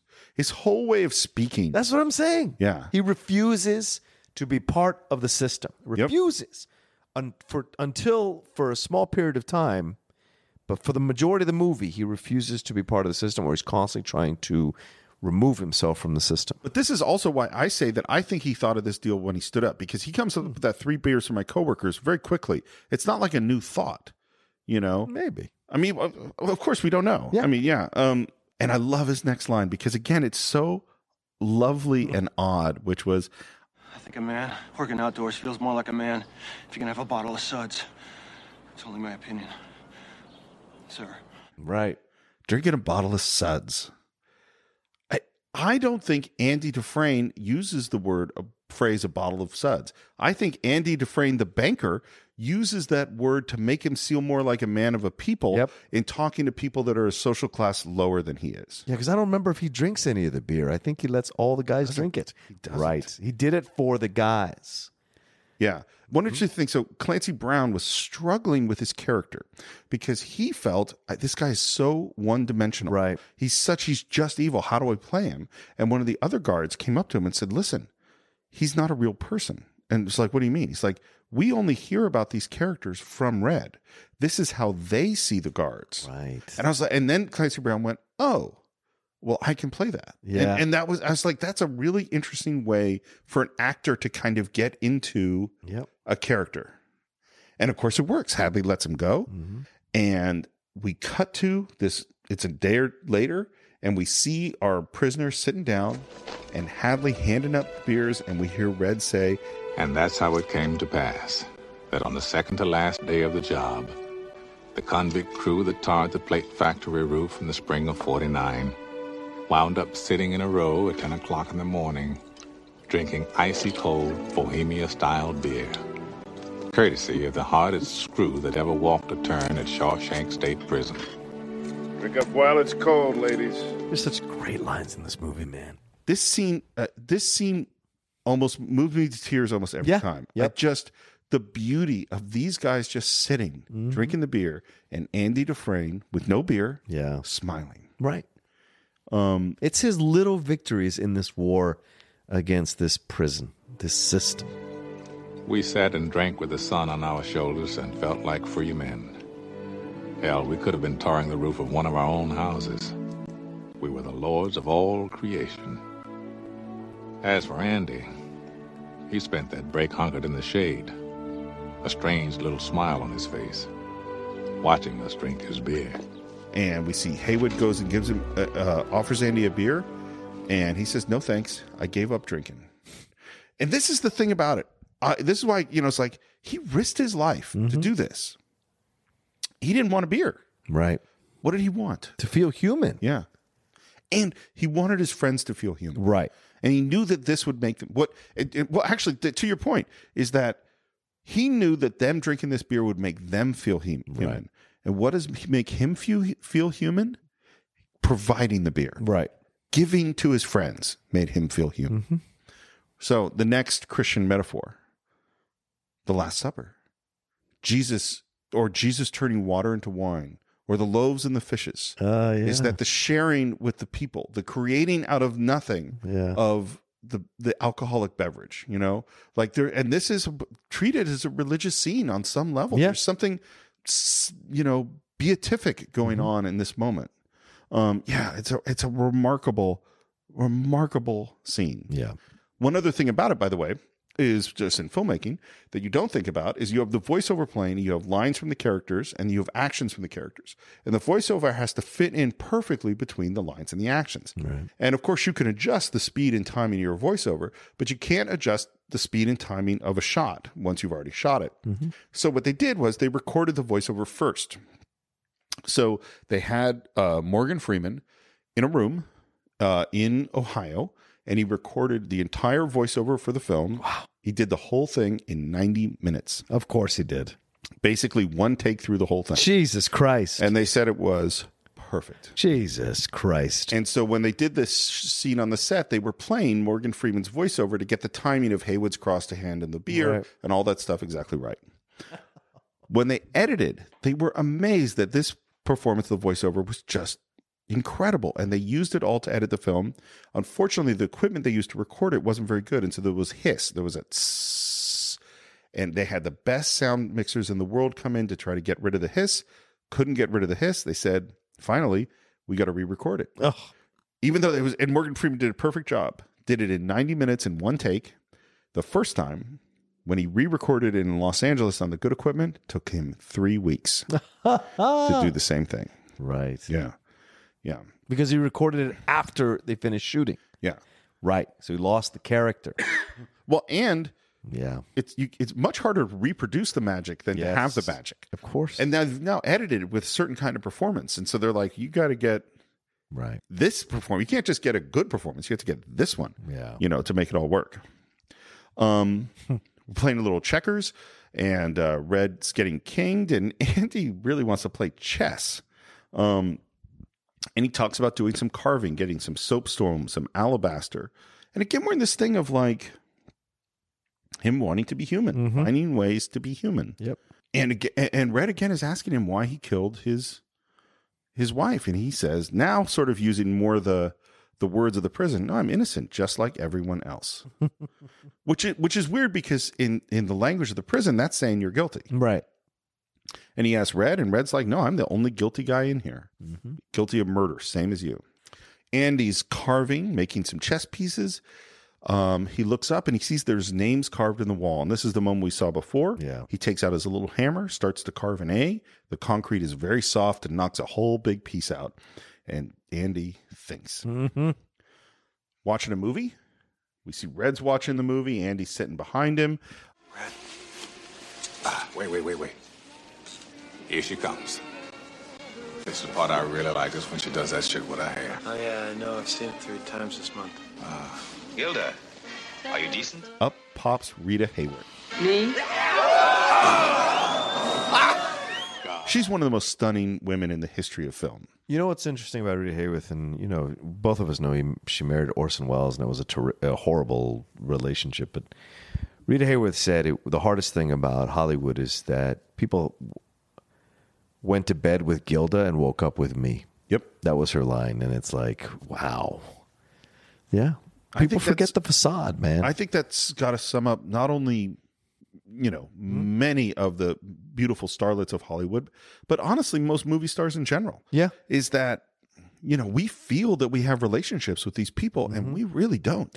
Well, it's the same thing happening now to a lesser extent with Instagram people or people who are successful on Instagram. You see if you follow them on social media, you think they're living this glamorous life, but in fact, it takes an astronomical amount of effort to convey casualness in product product placement and product display as they're doing whatever in their daily life. Like I saw someone today who's a friend of mine. She has a number of product stuff that she does on her Instagram. I saw her walking across Hollywood Boulevard today, completely moping, holding 2 bags of shit, just exhausted. But later on, the pictures, relaxed, extravagant, beautiful, blah, blah, blah. But that's the illusion. You sell the illusion, and that's what I think Rita's talking about. I mean, it's funny because we also have another mutual friend who is an Instagram person, and I see her beautifully put together things, including her perfectly color coordinated children. Yeah, and you see comments on like, "Oh my God, your life is so amazing," blah blah blah. Yeah. Which she's an amazing person, but it's also like, man, the work of creating that illusion, I can't imagine. Yeah, but needless to say, Rita Hayworth has a powerful effect on the people in this audience. And in the book, this film was not Gilda. Oh. Stephen King had them watching The Lost Weekend starring Ray Milland. Oh, wow. Yeah. That's a good film, by the way. It's a good film. I haven't seen it. I think I've only seen it once a long time ago. It is rough. I saw it for the first time last year. Yeah. It's a rough movie. You're right. Rough. But a really good one. Yeah. But they couldn't get the rights, or they could get the rights, but it was extremely expensive. And so they went, oh man, we can't do it. We can't do what Stephen King wanted us to do. well, we're working at Paramount. Let's just look through the Paramount archives and see what we can find. And they went, oh, we have Gilda, which is literally the title of the actual novella is Rita Hayworth in Shawshank Redemption. Rita Hayworth is a key character, thing in the film. Oh, maybe this will be better. Once again, a happy accident. Talk about, serendipity. And that's when Andy says, can you get me Rita Hayworth? Or he says, I understand that you're a man who knows how to get things. And Morgan Freeman has his same response. Yeah, I'm known to locate certain things from time to time. What do you want? Rita Hayworth. What? And then he's like, can you get me Rita Hayworth as soon as possible? He's like, well, I don't carry her around in my pants as much as I'm sad to say. It's going to be a couple of weeks. And Andy goes back into the projection room, and there's Boggs. Yeah. And it looks like Andy's going to give up. And he reaches over and grabs that film reel and smacks him with that film reel. And again, he fights. Yep. And again, they get him down. And then Boggs says, now, I'm going to open my fly. And you're going to swallow what I give you to swallow. And when you swallow mine, you're going to swallow Rooster's. You done broke his nose. I think you ought to have something to show for it. Anything you put in my mouth, you're going to lose. And Boggs has a knife, a stiletto kind of thing to his head. And he says, you bite on anything, and this is going to go in your ear. And that's when Andy starts to talk about the human bite reflex. And that sometimes you have to pry the teeth open with a crowbar. Again, this guy is a hero. Yeah. He's a hero in defeat. That's the thing about it, is that we think of a hero, a heroic person, as somebody who wins. Right. Andy is not actually winning most of the time. Andy is not quitting. Like, okay, we say Superman is a hero and Captain America is a hero. What would they do in these circumstances? Would they have the courage of an Andy Dufresne? Well, would they have the intellect? That too. Andy is an intellectual hero. Yep. And what we find out is that Boggs didn't put anything in his mouth, but he did beat him to within an inch of his life. Yeah. So much that Andy spent a month in the infirmary. And of course, the implication is not only did they do that, but they also, once again, raped him. Yeah. But Boggs gets put in the hole because of Andy having helped Hadley earlier. Yep. And they fuck Boggs up. Yeah. And he gets let out of the hole, and he thinks he's done. And he goes, oh, whatever you say, boss. And he heads back to his cell. And who's in the cell? Hadley. Yep. What? And Hadley beats the crap out of him.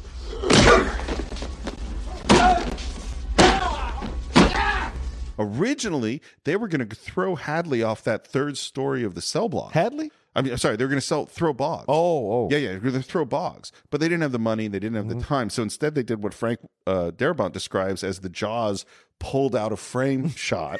Yeah, right. Which really is kind of better. Yeah. And the next thing that happens is Boggs is going off in a ambulance. Yep. I don't think he ever walked again. Is that what they said? Yeah, drinking food through a straw. Yeah. By the way, the ambulance, the engine died, and so Frank Darabont and a couple of crew members are pushing it into frame. What you do, man? What you That's do? What you got to do. What you got got to make the film. And from that point forward, nobody messes with Andy again. And here's the first time we start to hear that we are.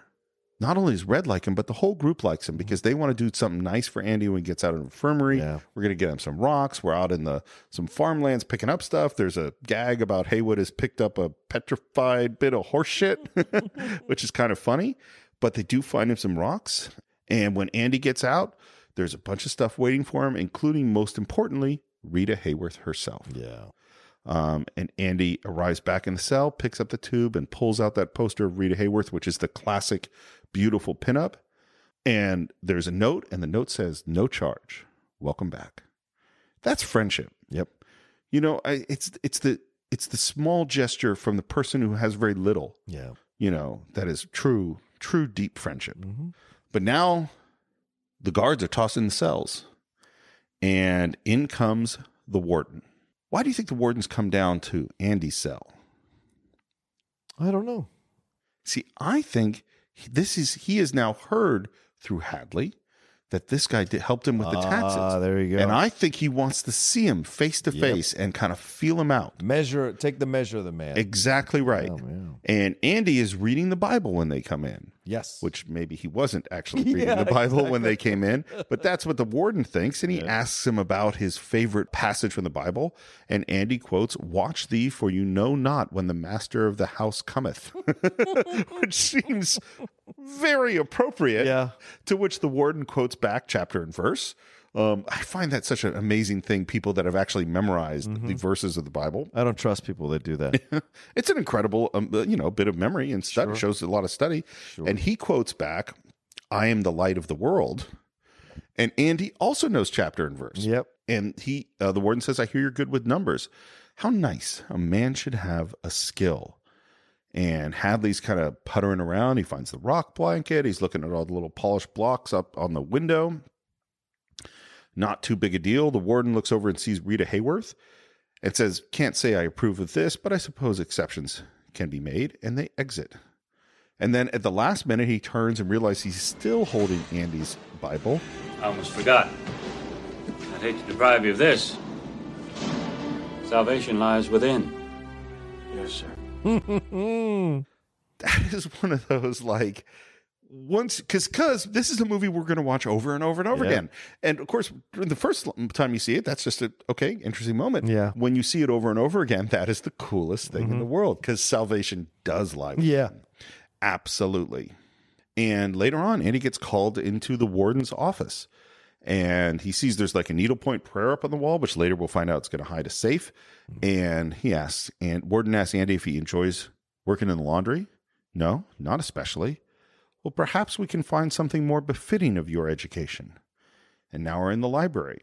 And there's Big Crow there, and Andy talks to Jake. Apparently, Tim Robbins had to figure out the rhythms of when the crow would caw in order to know when to deliver his line. And Frank Darabont thought he was brilliant, that he could see the moment before he would do this move so he could time his entrance and his line to the crow's movements. Weird things people have to do when you're an actor. And there's Brooks, and Andy says he's been reassigned to him, and Brooks is certainly happy to have him and kind of shows him the lay of the land. And Andy asks, "Well, how long have you been here?" I come here in '05, and they made me librarian in 1912. Now, this is around 49, 50, probably. So Brooks has been here for 45 years. Yeah. And the question is, has Brooks ever had an assistant since 1912? So 37 years ago or something? Yeah. Nope, never had one. Why are they doing this? And just as you're trying to figure out this question, in walks a guard. And Hadley points out Andy to the guard, whose name, by the way, is Deakins, much like our cinematographer. And he walks in and says, "I want to set up a trust for my kid's education." And there's a moment of Tim Robbins processing this and then understanding. He's like, "Okay, well, why don't we have a seat?" And he asks Brooks for a pen and a pencil. And he sits down, and suddenly he is Andy, the vice president of the bank. Yep. And we cut to Brooks telling the story to the guys in the mess. And then Andy says, "Mr. Deacon, you want your sons to go to Harvard or Yale?" He didn't say that. God is my witness. And Deacon just blinked for a second. Then he laughed himself silly, and afterwards he actually shook Andy's hand. My ass. Shook his hand. And all the guys like, "He didn't say that. Come on." And at the end, the guard was so shook up that if Andy had been wearing a suit and had a little Hulu bird at his desk, the guard would have shook his hand and called him Mr. Dufresne. Yeah. I mean, this is the heroic figure is emerging. Yeah. You know, the guy that got them the beers and risked his life on the roof, the guy who fought against the sisters, the guy who somehow is not cowed by this place, and now this guy has the guards coming to him, treating him with respect. Yeah. And Red kind of looks at him and it's like, "Oh, you're making a few friends." And Andy says, "I wouldn't say friend. I'm a convicted murderer who gives sound and financial advice. But maybe I can get them to expand the library." So again, he's trying to see, how can I do good? Yeah. Because we've said on the rooftop, that's what makes him feel human. Right. Is doing some good. And he says he's going to ask Warden for some funds, and they all laugh. And Brooks tells him, "I've been through 6 wardens. Nothing is going to change." But Andy goes to the warden and asks about money. And Warden says no. He says, "Well, I'll write to the prison commission." And Warden's like, "I'll mail the letters." Yeah. Do we think the warden is a nice guy about this? No, I just think he's no. Yeah, no. He's just servicing a fool that is useful to him, I think, at this moment. Not anticipating it'll ever come to fruition. Right. But Andy writes a letter a week, no answers. But a long line of guards come in to do the taxes. Yep. Next year, the warden comes in to get his taxes done. The year after that, they set up intramural baseball games with other prisons so those guards can get up and have Andy do his taxes. And now they start to need more people to do it. They have to have a whole team. And there's a moment where Andy goes, "Oh, Red, can you get me a few more 1040s?" And we see the Red is working in the corner, working on this whole operation. It is really fun. Giving it back what he got from all of them, yeah. A little while later, we're out in the yard, and we hear there's something going on with Brooks. Yeah. And they rush over to the library, and there's Brooks with a knife to Haywood's throat. Yep. Well, yeah, stay back! Okay. Stay back, outside! What the hell's going on? You tell me. Just 1 second, he's finding out come the knife. Dirty sons of bitches. Brooks, we can talk about this, right? Nothing to talk about, goddammit. It's all talked out. I'm gonna cut his fucking throat. Haywood? Wait a minute. What's he done to you? How unexpected is this? I mean, it's like the nicest, sweetest, most gentle man in the world is suddenly trying to kill someone. Yeah. What was Brooks in for? I don't remember if he was in for murder or... They never said. They never said, yeah, right. It's got to be like... Well, because he's in here for 50 years. Yeah, 50 years. I So mean, it's got to be something big. Yeah. So suddenly we're seeing something. He's got that knife right on there, and everyone's completely freaked out, like, trying to get him to put the knife down. And in the end, it's Andy who's like calming him down. And finally they get him to put the knife down. And they're kind of like, "Brooks, look at his neck. He's bleeding." And Brooks says, "It's the only thing that'll let me stay." And that's our first clue. Finally, Brooks lets him go. He breaks down crying, and Haywood's like, he's mad. He's mad that he's the victim and no one's feeling sympathy. No one cares about him at all. He was like an inch away from getting cut. And all he did was come in to say fare thee well because his parole came through. And that's the moment we get it. Yeah. And we're on the bleachers, and Red is trying to explain that Brooks is institutionalized. Yeah. The man's been in here 50 years, Haywood. 50 years. This is all he knows. In here, he's an important man. He's an educated man. Outside, he's nothing. Just a used-up con with arthritis in both hands. Probably couldn't get a library card if he tried. And what's interesting is the younger cons who haven't been there as long as Red, they're like, "That's not right. That doesn't happen." And Red's going, "Oh, yeah." You believe whatever you want, Floyd. But I'm telling you, these walls are funny. First you hate them, then you get used to them. Enough time passes, you get so you depend on them.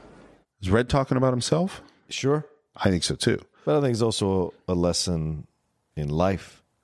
Brother, when I was in my 20s, shit. Yeah. No way.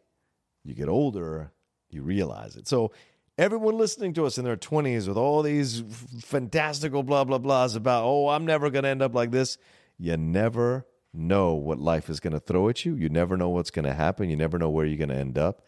And all the things that people told you in their 40s and 50s, a lot of it might come true in your life. And when you hit 40 and 50, you might think to yourself, damn, all these guys knew exactly what the hell they were talking about. Well, here's I think the lesson that I learned is that you think when you're young that the tough stuff to deal with is like the punch to the face. Right. Is like the single event. And you're like, I got to stand up against this adversity. Yeah. And in fact, the tough stuff is the slow erosion bit by bit of something small. It's like, when we first met was right around when I had that terrible back stuff. Oh, right. Yeah. Yeah. And I didn't sleep in a bed for 9 months. I couldn't sit in a chair for more than 10 minutes. I couldn't walk well. It was total pain until I had surgery.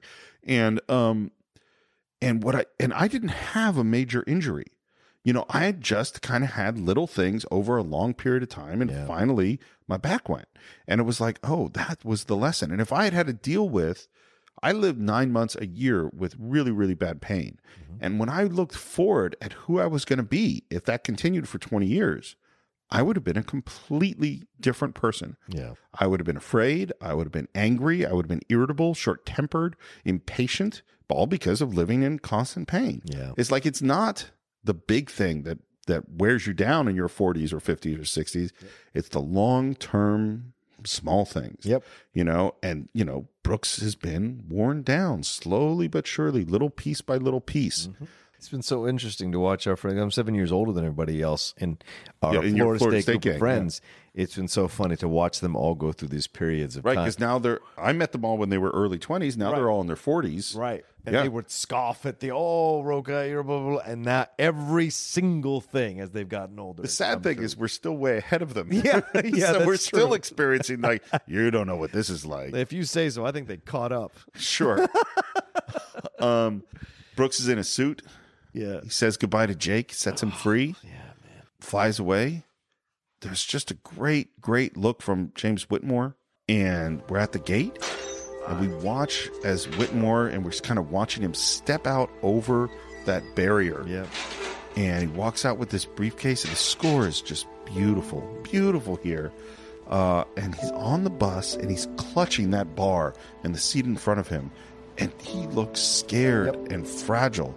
And the thing is, he's never been on a bus before. Mm-hmm. He's never been on a bus before. I mean, the guy went in 1905. Yeah. He's coming out, it's 1950 something. Mm-hmm. Like, what can you imagine what that's like? How the world has changed, And we start to hear his letters. The whole movie has been from Red. Yeah. And now we're hearing the story from Brooks. And of course, this is not in the book. This is all Frank Darabont. Dear fellas, I can't believe how fast things move on the outside.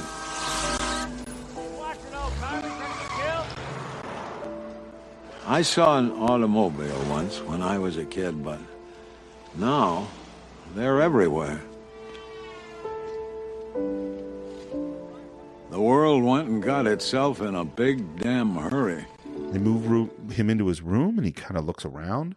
And we hear that the parole board got him into a halfway house and a job bagging groceries. It's hard work. I try to keep up, but my hands hurt most of the time. Make sure your man double bags. Last time he didn't double bag, and the bottom near came out. Make sure you double bag, like the lady says. Understand? Yes, sir. Surely will. I don't think the store manager likes me very much. And we see him feeding the birds. And he says, sometimes after work, I go to the park and feed the birds. I keep thinking Jake might just show up and say hello, but he never does. By the way, Jake dies in the book. Oh. Yeah, I mean, it's not Brooks because it's all kind of a little bit different, but he sets, the guy who has the bird sets the bird free, bird dies. Damn. Yeah. I have trouble sleeping at night. I have bad dreams like I'm falling. I wake up scared. Sometimes it takes me a while to remember where I am. Do you ever have that where you wake up and you don't know where you are? Oh, sure. I've had that. That is a weird. Yeah, there was a time recently I'd been up really, really late, and I was heading somewhere, and I was like, you know what? I'm going to sleep in my car for 20. Just try to get 20 minutes. I set a little alarm on my phone. The alarm went off, and I went, huh, and I literally had no idea where I was. It took me. It probably was 8 seconds. Right. But it felt like a long time of like I literally had no clue where I was at all. I have those night terrors where I wake up and I don't know where I'm at. So yeah. Maybe I should get me a gun to rob the foodway, get me home. I could shoot the manager while I was at it, sort of like a bonus. That tells you, like, these people who work these halfway houses or work these jobs at concert, like, they treat them like shit. Yeah. Because they can't. Well, it's also that this guy has spent his life as a criminal. Yeah. So like, I mean, Brooks is in there for murder. He's a sweet, sweet old man, but I'm not saying it's out of the range of possibilities that he's thinking that. Yep. I guess I'm too old for that sort of nonsense anymore. I don't like it here. I'm tired of being afraid all the time. I've decided not to stay. We see him open up a knife. I doubt they'll kick up any fuss. Not for an old crook like me. And he steps up to on a chair, which kind of wobbles, then up on a table that wobbles. We see him carve something up above the window, and then he finishes carving. He closes the knife. There's a great look from him. It's a mix of peaceful and regret and smiling, and it's just filled with a whole lot of stuff, a lot of life. Yep. I mean, James Whitmore's face is just, something really special. Yeah. And we see his feet, and we see his feet kind of go up on his toes, and we see his feet kick out the table from under him, and the feet don't fall. Yeah. And he hangs there. And then we see him hanging from behind. And that's the body double, by the way, is one of the drivers from the set who had gray hair and kind of Whitmore's build. Oh, wow. So that's one of the drivers is doing that. Uh-huh. And the camera pulls back, and slowly we see what he carved up above the rafters, and it says, Brooks was here. Yeah. That I cry every time when I see I cried every time I see this sequence in the film. But even more so since my dad died. This idea of old age and being unable to escape it and feeling like the whole world is moving too fast. I saw that happen to my dad, and it's like, it's tough to watch when you watch this sequence. There's stuff that echoes through, and it's such an incredible performance by Whitmore physically and verbally, voiceover-wise, when he does the read the letter. It's incredible. I really think it's so amazing because this is added by Frank Darabont. Mm-hmm. I think this scene frames emotionally what this movie is really about. Yeah. And it frames prison in a way that this idea of being institutionalized and this idea that this actually is a home. Yeah. It's a dark and terrible place, but it's also a place that is filled with life and hope in some strange way. And that the feeling of loving Brooks and wanting him to be free, and that in some weird way his freedom is killing himself. That's that's what this prison has done to him. And the feeling, because we end up with Red, and as Andy finishes reading the letter, and Red says he should have died in here. Yeah. Which is everything is the opposite of what we would have thought. Mm-hmm. We would thought it'd be at least he got out and got to die outside, but that's not what it is. Right. He should have died in here. And of course, Red is the person most aware of his own institutionalization. He sees an affinity towards Brooks more than anybody else. Yep. And so he's contemplating his own life and his own future and his own death and what is in store for him right now. Yeah.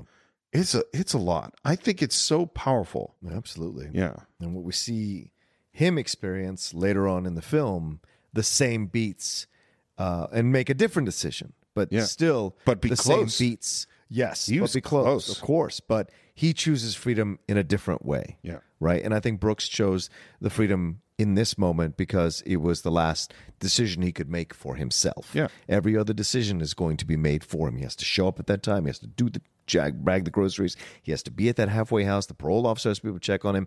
There is no freedom even in his freedom. There is no freedom. And the only way out to real freedom for him is the suicide.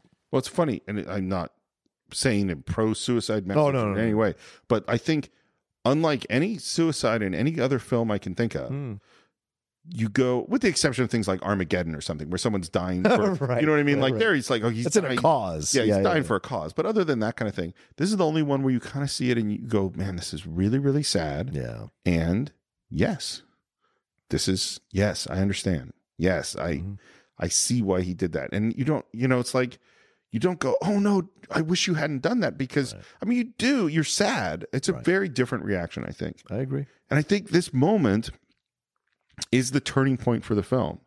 And as the turning point for the film, I think it's also the end, sadly, of part one of our exploration of Shawshank. John, do you have anything you want to bring up before we take a break and come back next week? Well, I want to apologize to all the fans who just pounded something and were upset that we're stopping here and having to come back and they have to wait a week. Well, I have to say, so to all of you that are hearing me say this right now, I feel you. Frankly, being in Shawshank Prison is a lot about patience. It is. There's a lot about waiting, and in fact, the building of anticipation towards your eventual escape. Yeah. I just think, thematically consistent with what this film is. Yeah. So sit with Brooks' suicide for a week and we'll be back to talk the rest of the film next week on The Cinephiles.